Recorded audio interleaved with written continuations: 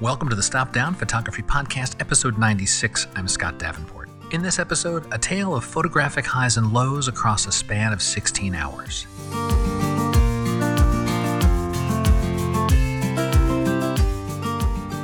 Hi, welcome. Thanks for joining me. It has been a minute since the last podcast, and I'm happy to be back with you for another chat about photography, this shared passion of ours.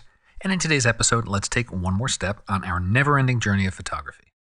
I had a day of photographic highs and lows in the recent past, and that day began with excitement and optimism, with a trudge through a valley of disappointment, to a redemption and a photobomb that just worked. The kind of day that reminds you photography can always surprise us. If you enjoy this podcast, please share it with a friend, on social media, with your camera club, and if you can, please leave a rating and especially a review for the podcast. Ratings and reviews keep the podcast on the charts and help other photographers find out about the show. iPhone and Mac OS users, you can rate directly in the Apple Podcasts app. You can also leave a rating via the web at podchaser.com, links in the show notes. Part 1. The High of Anticipation. This day of photographic highs and lows started for me, like most others, the night before. I charged batteries, packed my camera bag, double-checked the weather reports. The forecast had an overnight rainstorm that would push out a couple of hours before sunrise, and that's great conditions for landscapes. The air is clean, the dust is washed from the atmosphere, and lingering clouds would offer up a colorful sunrise. That same pattern had played out a few times in San Diego as seasonal storms have passed through, so my gear was ready, the car was fueled, I set the alarm for well before dawn, and turned in for the night. The alarm sounded at 4:20 in the morning, and I was ready. I was excited. I took a peek outside. The skies were looking nice. No rain at the moment, a good mix of clouds and patches of open sky. Stepping outside, it was crisp, cold for San Diego, but not bitter or biting. I got the gear packed up and was on the road by 4:45 a.m. My destination was a hiking trail in the local mountains near Santa Isabel. It's about an hour's drive east of San Diego, and Santa Isabel is a lovely valley. And at this time of year, in the winter months, the land is covered in a yellow gold grasses and peppered with rocks. The trail I was heading for, I hadn't explored before, so that added to my anticipation. I was most definitely hitting a high. Enthusiasm for a field outing, the excitement of a new location, anticipation of promising weather, it was all coming together, and despite the early hour, I felt nothing but awake. As my drive progressed, I crept up in elevation. There were a few spritz of rain, nothing major, and that rain was expected. The weather report had less than 0.01 inches of rain, so not zero, but very tiny bits of rain. And I kept winding my way up the road, another 500 feet, another 1,000 feet up, and then the fog thickened, and the rain increased and didn't let up. By the time I began the descent into the Santa Isabel Valley, the rain was steady, and I didn't even finish the drive. I hung a U-turn and headed home. I bailed. Maybe I shouldn't have, but I did. I was not interested in a wet, soggy hike in poor visibility, a gray mass for a sky. In retrospect, I'm sure I could have found good photos, but in the moment, Mother Nature drained all the excitement out of me. Part 2. The Low of Disappointment. I got back to San Diego, and the rest of that morning, I was in a funk. I was just really disappointed. I'd not been out with the camera for 7 to 10 days, and that's a long stretch for me, so I'd really been looking forward to some fresh photos in my library. And I had post-hike plans as well. After the hike and taking in sunrise, I was going to hang around the area a bit, hit up the local bakery in Santa Isabel, grab a coffee, greet the day proper, let the light grow and break out the infrared camera for another round of landscape photography. I love that area of Southern California for IR photos. Those golden yellow grasses look great in infrared, especially when they're brightly lit. But none of that happened, so I kind of just moped around. Photography drifted away from my primary thoughts and just kind of fell into the rhythm of a normal daily routine. I'd look outside now and again.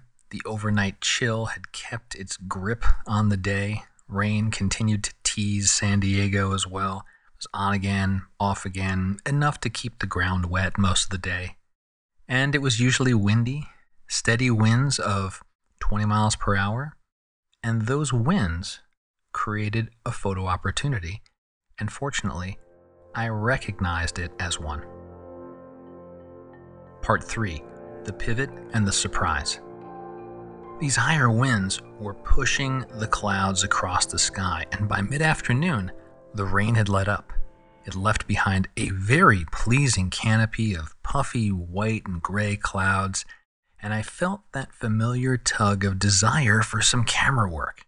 I thought about heading inland and retrying my failed hike, but I'd burn too much time traveling and I'd be rushed on location. I checked the tide tables instead. Low tide about an hour before sunset. Low tide, an interesting sky. I decided to go for reflections on the beach. The concept in my mind was a longer expanse of wet sand that would reflect the clouds above. And a low tide before sunset was good. There'd be plenty of light to make that happen. Many of the beaches around San Diego is a smaller patch of sand, a lot of rocks, but there are a few that have broader expanses of sand, and at low tide, those become even larger. I chose to go to the Scripps Reserve. This is just north of the Scripps Pier. The beach was quiet, a few walkers and hikers, some looking into the reef life exposed at low tide. And the winds were really picking up, pushing above 20 miles per hour.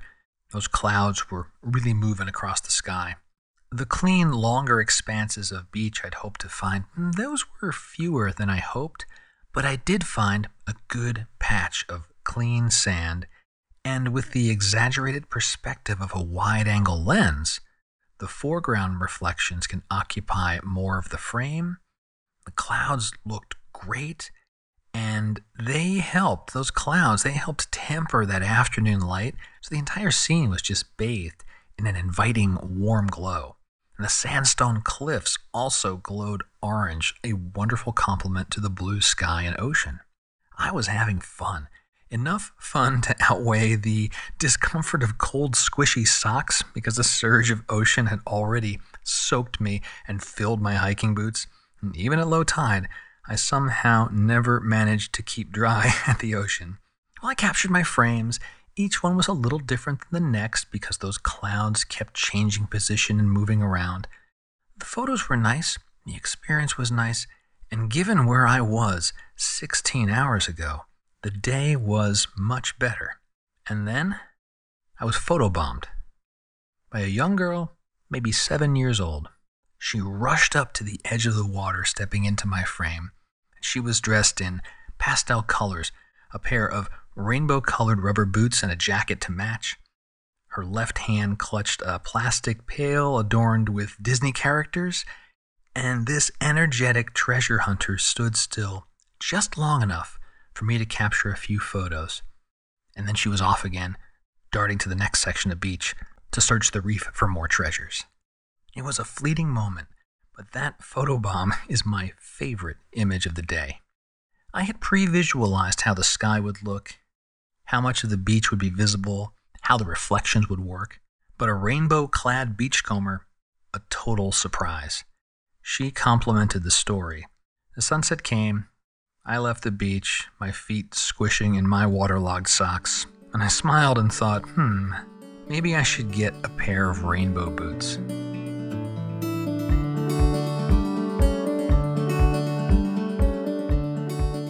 I hope you enjoyed that story. I do know it's a little change up in the format that I normally do here. This is a little more storytelling, but I do think that within that story, there is insight into what an outing is like for me with the camera, but also the highs and lows that we all experience as photographers.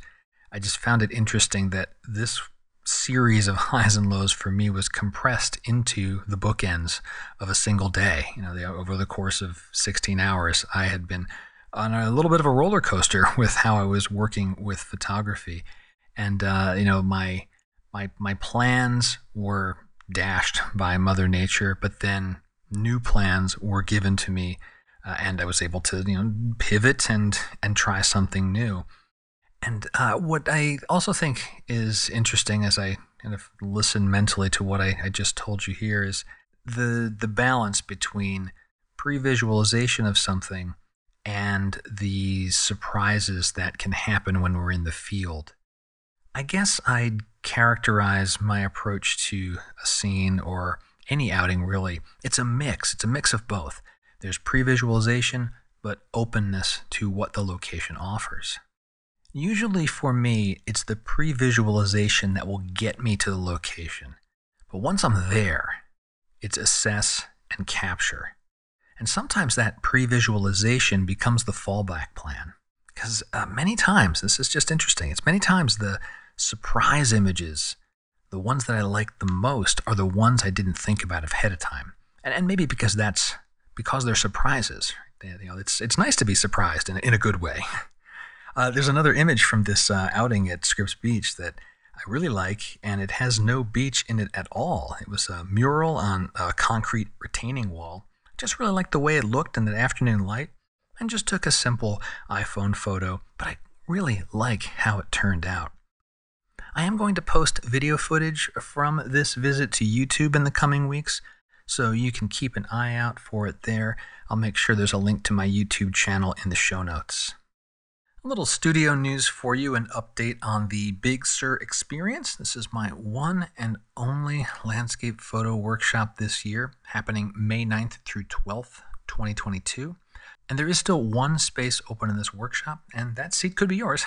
The workshop cost is $1,695. That's a full 4-day workshop, personalized field instruction, post-processing coaching, any park admission fees required, and the opportunity to immerse yourself in photography with a group of passionate photographers.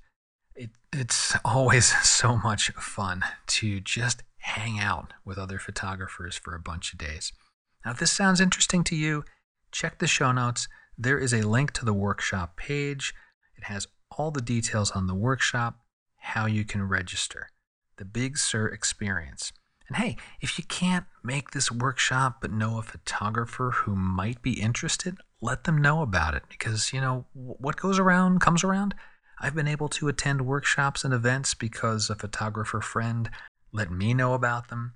And down the line, I've done the same. When I hear about a workshop or event and go, ooh, I know who would really enjoy this, fire off a text, fire off an email, and we're helping each other out. And if you listen to this podcast, you follow my work on YouTube, you know me by now. I'm all about sharing knowledge, connecting as photographers, and growing our craft together.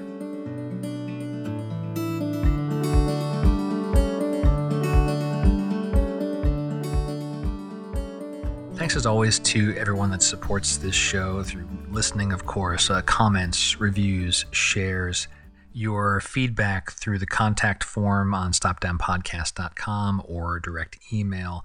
It's wonderful that that you're out there and you're enjoying these episodes and this content. If you're interested in learning about ways you can support the show, there are links in the show notes. Many of them, if not most of them, are zero cost to you. And of course, if you want to support the show financially, there's an option for that there as well. You can make a donation, and it's always appreciated. It does cost a little money to run the podcast, and those things do really help. That's going to wrap it up for this episode. I hope to not have as long of a pause between episodes this time around, but I will be back, and if you have ideas that you want to share with me about either your photography or something you'd like me to discuss on the podcast, I'm always happy to hear those things. So that's going to wrap it up. Thanks again, and until next time, my name's Scott Davenport. Have fun.